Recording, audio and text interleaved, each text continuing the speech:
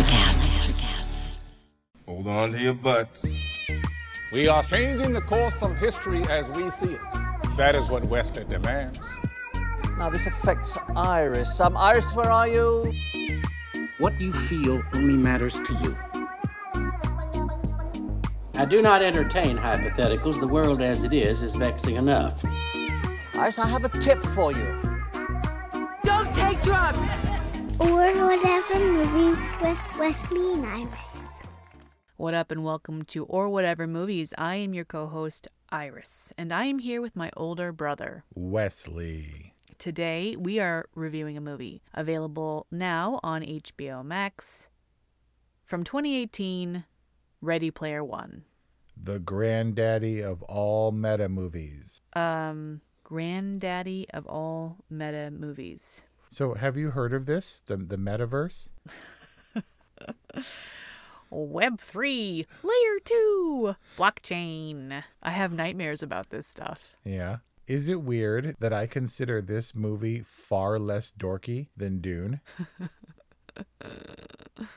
Dune is just not your sensibility. Maybe it's because Dune takes itself so seriously. It really does. But Ready Player One doesn't? I mean, it takes it as seriously as it can, but it's so chock full of pop culture and little inside things and obscure stuff that it's meant to be fun. Ready Player One, the book and the movie are super meta, especially given the fact that Steven Spielberg is directing a movie which features a lot of Steven Spielberg properties in it. But I don't care. It's going to be the most surface of discussions in that the metaverse doesn't really interest me all that much, or trying to figure it out, because I watched Ready Player One this morning, and trying to really figure it out for something so light and fluffy and meant to be fun and with like Van Halen soundtrack, I don't know is worth a lot of my time. I also watched a video where it was like every Easter egg in Ready Player One, and this thing went off the rails. It said dozens and dozens of what, like Alf is in there and stuff and this and that. And I'm telling you, like, stuff that you never... I've watched this movie a bunch of times, and if I seriously think they were messing around. What was the most obscure Easter egg? Well, obscure is a relative thing, because there's some ridiculously obscure stuff in Ready Player One, but it was more like really popular properties that were supposedly in Ready Player One. Most of the Avengers are supposedly in there. Thanos is in there, all this stuff. And I was like, no, they weren't. But then again, there are so many fleeting shots at 24 frames per second. You would never catch all of them in a wide panning shot of a massive battle. I mean, if you're paying for a Marvel license, don't you want that to have some screen time? I would think so. But additionally, Disney owns Marvel and Disney now owns Star Wars. And Steven Spielberg, there was a fleeting mention of the Millennium Falcon, but really no Star Wars stuff at all. So why would you be able to secure all the Marvel without the Star Wars? Yeah, they're too busy exploiting that in their movies. Yeah. But I mean, to labor over everything that appeared... It's like a Chipotle burrito. It's packed so tight that it just barely holds it all together. Cilantro rice. Yeah. Are you a pinto or a black bean kind of a guy? Black beans. That's my man. But there's a distinction, too, because my fiance is all about the refried beans. Refried beans are life, not much interest in pintos. And when she gets beans, she gets black beans from Chipotle specifically. Oh. She actually turned me around on refried beans. I was like, if you have room, you put meat in your stomach. Beans are just a filler. Beans are a cheap meat substitute. It's like if you go to Fogo and you're like, I'm going to hit that salad bar. It's like, what are you doing?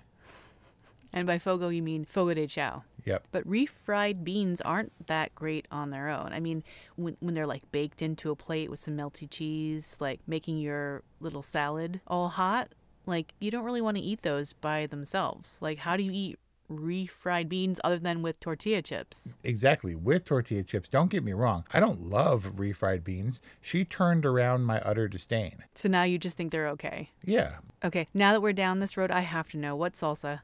For me personally, I get the corn salsa and the tomatillo medium. I have so much of the pico that I don't bother anymore. And the hot is just unnecessary. No, I like the hot, but you have to mix your salsa, be it hot or mild, with the corn salsa. You can't skip on the corn salsa. Corn salsa is awesome. We love Chipotle. Please sponsor us.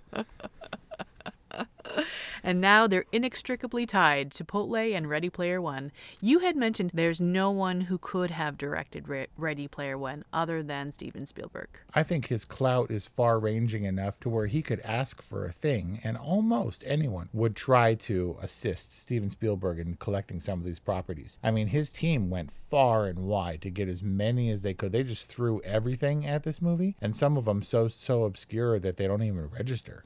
Like subconsciously, you just get that this is what the metaverse could truly look like if it were constructed by people with ranges of pop culture knowledge. Right. And for whimsy and stuff, I'm not saying that Steven Spielberg was the best director for the job. I'm saying logistically, maybe he's the only captain who could have made this thing float. Who could have gotten it out of the port? Because I don't know if it floats, but we'll get there. But that also leads me to my other overarching point about this movie, and that is when Wade says we're in a place where the limit to our reality is our imagination, but really the chiasmus of that is true, which is the limit to our imagination is our reality, because this is populated by pop culture and things that we have made manifest in various, creations, outpouring of other people's imagination into pop culture. I mean, you can choose your avatar, but is the Oasis user generated? Because every video game going today has an entire team, a world building team. It takes them years to do that, and even like little basic apps have entire teams and constant iOS updates and all this stuff. Like, somebody's got to be actively running the Oasis. Gregarious Games, does it exist in some form? So I just like support wise, it would have to be user generated, which opens up all kinds of questions about what you can and can't do, and abuse and all this stuff, and how people could cheat.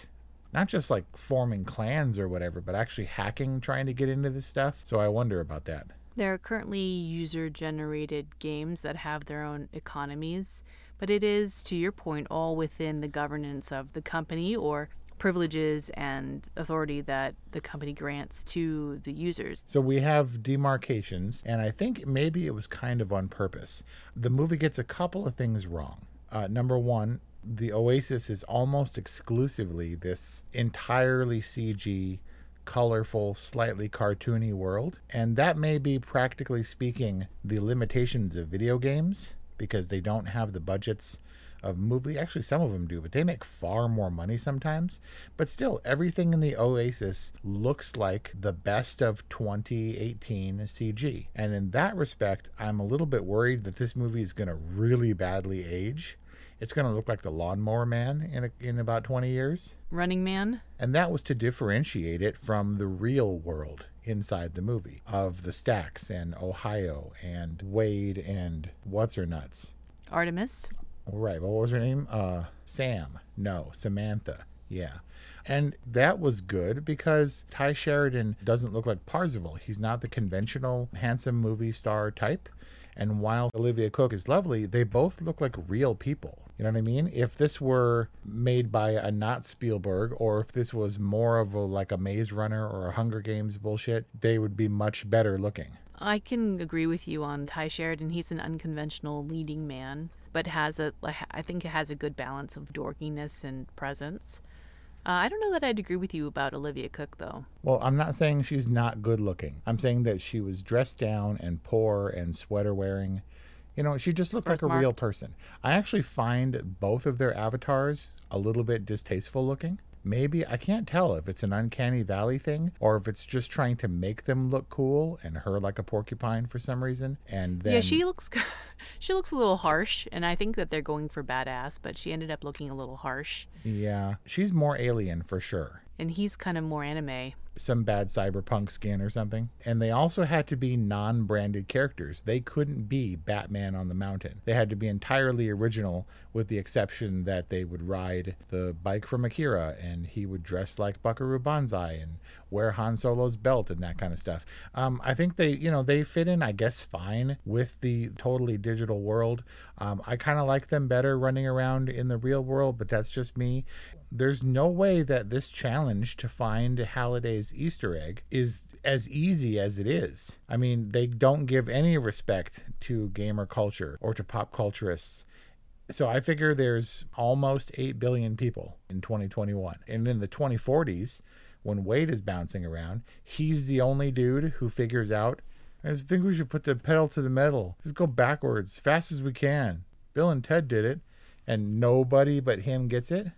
Online culture and fandom builds and builds and builds on top of itself like a rickety framework, like stacks in the Ohio suburbs, and everybody knows everything, right? And you just build on that information. You know, there's something to hiding in plain sight. I mean, it has to be simplified for our protagonist and for the audience to track it. Like, there's no movie, there's no drama, and people just sifting through the archives for years and years trying to figure this stuff out. Like, the inciting incident is this first discovery in the race. Yeah, I'm going to argue that it has to be simplified for widest audience possible and kind of for dum-dums. Like, I get that it's a hearing and seeing senses driven experience, and that other than eating and sleeping and bathroom breaks, you know, you spend your time in the metaverse, and so you want to also be able to feel. And these haptic suits are very desirable because they bring the sense of feel and touch to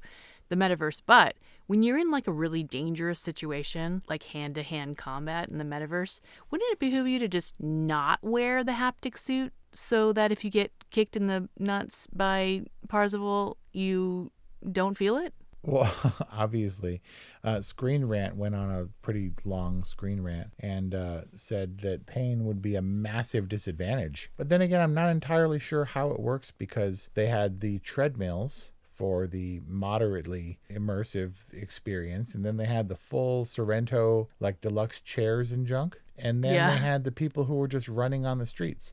And as we saw in the opening montage, people were jumping on their couches and running around within their apartments and stuff. But do you have to run real distances across long battlefields in Planet Doom and jump accordingly? Yeah, if you didn't have a suit at all and just had a mask and gloves, would you just mime the arm movements with your arms and with your hands, and that makes your feet move? Like, I don't know how it works. Yeah, not everyone has an omnidirectional treadmill. Right. In their stack trailer. It also didn't explain how Sorrento uses the running properties and all that stuff in his chair. Like, is he like a dog and he's dreaming about running and his feet are just moving slightly and the chair registers the movements? Talk about a meta thing where you'd be like, so do you even like this movie? Because there's no end to what we can pick apart for this movie. So many directions to go. But it's really easy to get caught up in the world. And one of the simpler ways to really track this film and to judge it, if that's what we're here to do, is to talk about if it works as a film and how it works structurally. I really enjoyed this film. I enjoyed rewatching this film much more than I remember having enjoyed it the first time around.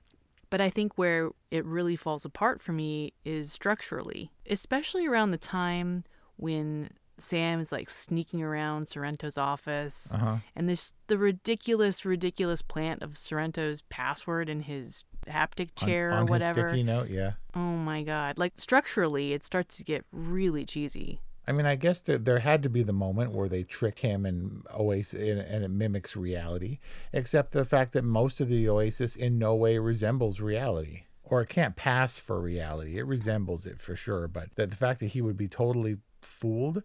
There was something that I saw, Wade's face when they're holding the guns, presumably on Sorrento, which is actually in the Oasis, that there's a glitch in his face that's telling. They purposefully added a glitch to his face so that if Nolan were paying close attention at that point, he might have caught on. Oh, interesting. Except when you think that you're in the real world, you probably will make some kind of mental justification for things that don't seem right. Yeah, maybe lights or something. Right. Our brain does that all the time. It filters out inconsistencies and smooths stuff over. Right? That's very matrixy. Did you know that right now you can see your nose with both eyes, but your brain has learned to filter it out? What? That's not true. Close each eye and see how much of your vision is obscured by your nose. I just thought I had like a, very well-placed proportional nose. But you say that you think it doesn't, what were we saying, that it doesn't represent reality, the Oasis? It's cartoony enough so that only in that moment when they're tricking Sorrento could the Oasis pass as actual reality. Because everything else, you think about the distracted globe and none of it looks real. It all looks like CG. And in fact, it's entirely CG. And yet you say that if you went to the Overlook Hotel in the Oasis, you would be scared. I don't know if I'd be scared. I would be excited because if the Overlook was real, there's no way I'd set foot in that place. That's my favorite part of the movie by far.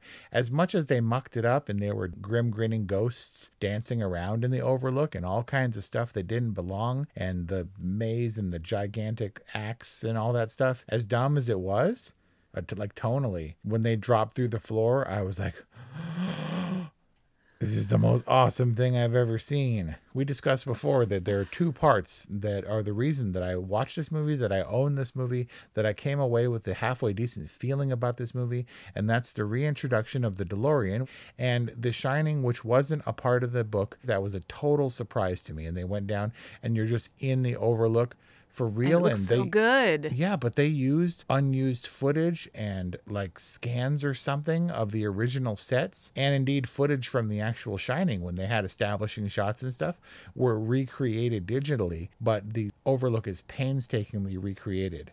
And it's totally immersive in a movie that I love, that I feel a personal connection with, that I would assume most people feel at one point in this movie or another. This movie is like one of those lists, like the greatest movies of the 80s or whatever. And you're just like, I don't care. That movie, that's my childhood. And you're all excited. And if you're patient enough, there's something awesome in Ready Player One for you. But the idea that everybody would catch all of the references is utterly impossible. Nobody knows all of the stuff in there, right? Except for whatever people painstakingly go through this film frame by frame to list it all out. Yeah, but I'm not sure if it's true now with how ridiculous that last one was. But you and I lived in the 80s, and I still don't remember half of that stuff. Yeah, when they talk about that kind of those really obscure pop culture references, or the Halliday, what do you call a Halliday researcher? The people who are like debating, the gameplay when they finally get to that. The oologists. Yes. Which is the study of bird eggs, aka Easter eggs. So yeah, when you get to like the oology level of trivia, then it's like nerd alert. I owned an Atari 2600. I don't think I owned Adventure or any of the, but I can still, I had a bunch of them as a kid, and I can only still name 5 titles max, maybe. What do you love? Like, what's your nerdy out where you're like, that was so cool in Ready Player One? There's got to be something. Oh, come on. Iron Giant, obvi. Oh, right. Because of your long-standing, like, multi-decade fascination with the Iron Giant that you saw for the first time like a month ago. I'm still perplexed as to why when the Iron Giant is descending upon Planet Doom that he doesn't go all, like, warheady. He stays like the friendly Iron Giant the entire time there. Well, no, he does an I-beam thing at one point. Pretty cool to see that come back to life, though. Much better rendered in Ready Player One than he ever was in the animated Iron Giant. But I gotta say, I knew this is going to be terrible, and the sneak's going to come at us, bro. But the Iron Giant was always about Ready Player One for me. And so when I actually watched the Iron Giant, I was like, this is kind of a crappy version, which obviously is backwards. But I kind of didn't feel anything different after watching it anew. I was like, oh, there's the Iron Giant, all right, without doing his buzzsaw gun thing, or without doing any of the cool weapons that would have made it a match for Mechagodzilla. I was about to say, did you feel similarly about Mechagodzilla after Godzilla vs. Kong? No, also much better done in Ready Player One for whatever that's worth. It's almost as if what they were trying to achieve was to bring all those memories of childhood flushing back, when instead it kind of does this uncanny valley thing where it pushes a little bit too much against it, except for the fact that the Overlook looks so much like the actual Overlook. It's still different, and I'm resistant to the changes that Halliday made to the Overlook Hotel in Ready Player One. I'm resistant to all the bullet holes in the DeLorean and the fact that it never once was an actual car. That the DeLorean in Ready Player One was never not CG. But that was really cool to see come back to life, too. Oh, yeah. And to your point, you see a lot more DeLorean driving around than you ever do in Back to the Future. Yep, and being chased by T-Rexes.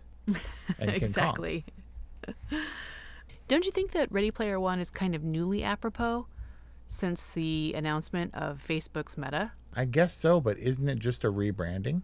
No, because Facebook is going to come under the Meta umbrella, similar to how Google reorganized under Alphabet.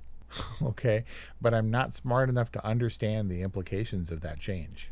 Zuckerberg wants to become Halliday, basically. This is not the first future that we've seen from Steven Spielberg. We saw it in Back to the Future 2. We saw it in Minority Report. So are we going to move toward a more Oasis-like, Matrix-like lifestyle? I kind of doubt it. Like, there's got to be a switch, right? Because in Ernest Cline's world of Ready Player One and Ready Player Two, people spend far more time in the Oasis than they do in their real lives. It's like Inception, where at some point you become so involved in the dream that your real life is the dream, and you want to wake up less and less, which requires a lot of drugs. And in Ready Player One and Ready Player Two is not exactly the healthiest way to live. Bad skin, all kinds of stuff. So this is all entertainment based still. And Zuckerberg can do what he wants because he's certainly not making a tremendous amount of headway in terms of public favor or moving Facebook forward. It's like the refuge of old people who want to be connected to social media, you know? Are you on Facebook? Does that mean that you're on Facebook? I mean, Instagram still feels all newfangled to me. I don't know how to use it. I know how to post. Specifically, follow us on Instagram or whatever movies. But I don't know how to use it. I'm just saying that it doesn't seem like we are going in any other direction other than toward the metaverse. And maybe there's some interesting lessons to be learned, history to not repeat that have already that has already happened in the metaverse, in the fictional metaverse. I mean, isn't it a little bit reassuring that our baddie, Ben Mendelsohn, has kind of a heart at the end of Ready Player One? Like, Why does he not shoot Parzival? Because he's somehow moved that Wade is holding the egg? Like, which is somehow shining in the real world. Right. It's not like there's LEDs in the haptic gloves. He has some reverence for it because as much as he wants to make money off the Oasis and as much as he's enraged and feels like he's been one-upped by the high five and stuff, when it comes down to it, he couldn't kill him outright. Number one, because he never would have gotten away with it in the crowd of, that many people. He wouldn't have gotten away. He was probably going to prison anyway. He was arrested and stuff. But once his plot fails, I don't know that he was all about the hatred or stuff. It was always business for him, right? It seemed like it was a very loose attempt, a very slight attempt. A very Spielbergian attempt. At some kind of moral redemption for the otherwise character-ish villain guy. I mean, Steven Spielberg makes hardcore movies. There's the Schindler's Lists and the Saving Private Ryan's and stuff. Yeah. But when it's like, this is fun and family, then he'll invariably steer into fairy tale territory. And Sorrento never could have killed him. At worst, he would have had what happened to him when Finale punches him in the face. He would have gotten bonked on the head or something and carted off to prison where he would plot his revenge. He was never going to be the full-on murderer. I mean, he can murder, and that's the beauty of Sorrento versus Boss Man 69 or whatever, is that dude can kill the entire Oasis, and it has no repercussions in the real world other than IROC saying, hey, I don't want to die. I've got 10 years of shit in this character. Like there's otherwise no consequence. So in the real world, he would never. Actually, that's not true. He murdered the hell out of Wade's aunt and my friend and yours, Ralph Ineson. So in real life, he's definitely a murderer, but he's not a main character murderer. He's like an ancillary character murderer. And that makes it somehow more okay and family friendly. Makes it more Spielbergian. Makes it more PG-13 for sure. What did you think of Mark Rylance's Garth-like Halliday performance? I thought it was dumb and very Garth. I'm like, it's just Garth. But then I watched really closely, and then he changes into Anorak the Wise, and he's like, Parzival, and he's all like benevolent and kind and worldly sounding and dulcet toned and stuff. I'm like, he actually has a little bit of range. It's just we don't really see him play roles with a lot of dramatic range. The difference is Gandalf from gray to white. He's like, Bilbo. And when he comes back, he's like, I am Gandalf the White, and I come back to you now at the turn of the tide. And he's like all vigor, like full of youth and vigor. I did it. Success! I made you sound like a huge nerd. Okay, now is time to talk about your rating for Ready Player One. Read the book, watched the movie. There was a lot of hate for this movie. I didn't hate it because it touched a couple of warm and fuzzy spots with the DeLorean and with The Shining, and that was kind of enough. There were some other things I was like, that's cool. And then I had a good time in the draggier parts, picking out the fun. It was, dude, were those Battletoads? That's weird. That's totally crazy. And having enough fun with it so that I just kind of went with it. I don't think Steven Spielberg understands young people. I think he's well beyond that. He makes really good movies for adults, but he mishandles kids in the same way that Clint Eastwood does. So there were a lot of problems, a lot of draggy elements, but not in a way that I hated it. There are people who love this book and hate this movie. Hi, The Sneak.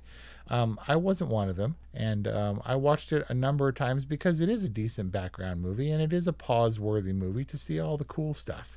Not one of Spielberg's finest, even by the most generous of standards. Not a totally movie.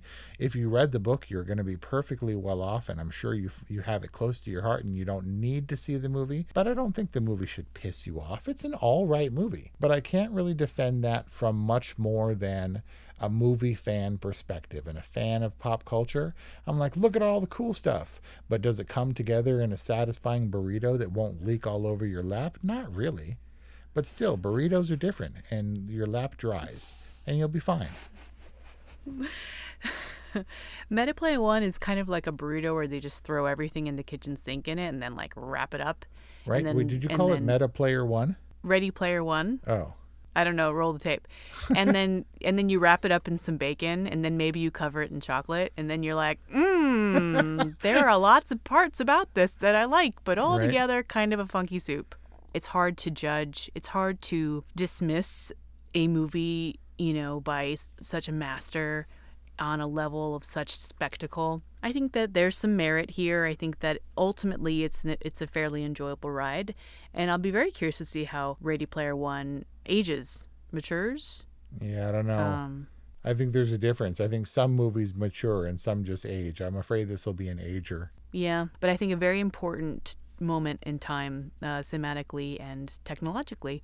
And so for that reason, I'll give Ready Player One a good, and there you have it. That's our review on Steven Spielberg's Ready Player One from 2018, available now on HBO Max. We hope you enjoyed this review. Let us know what you think about Ready Player One, 818-835-0473, or whatevermovies@gmail.com, or just hit us up in the metaverse, yo. You sound so old when you say it with the yo. It's like Steven Spielberg literally directing this movie in VR. I think maybe he was just out of his depth. Get it? Depth? No, I don't get it. Nobody gets that. Let's say I was referring to depth in terms of the no, there's not even depth in an Oasis. I'm done. There's no there for an Oasis. Or is there? There is a there with an Oasis. There isn't a there with a Mirage. Thank you for listening, and we'll see you next time. Hey there, fabulous souls. I'm Stephanie Baklaan. And I'm Eden Alpert. And we're the hosts of the brand new podcast, Unapologetically Fab. Get ready to join us on an amazing and real journey as we dive into life after 40 and own it. We're all about changing the narrative, leaning into who you are, and living a life by your own design. Join us as we embrace life unapologetically and redefine success. This is Unapologetically Fab, an Electric Cast production. See you there. Electricast. Welcome to Ringside with Ray and Prince. My name is Ray Leonard Jr. Oh, is that the set? No, that's just my dad. My name is Prince Daniels Jr. Daniels again with a big home. Touchdown. On this show, we come to humanize athletes, entertainers, business executives. We're going to see what makes them tick. Tuesdays, 10 a.m. Pacific time on Spotify, Apple, Amazon, and wherever you get your podcasts. We'll see you there. Peace and power. Electricast. Electricast.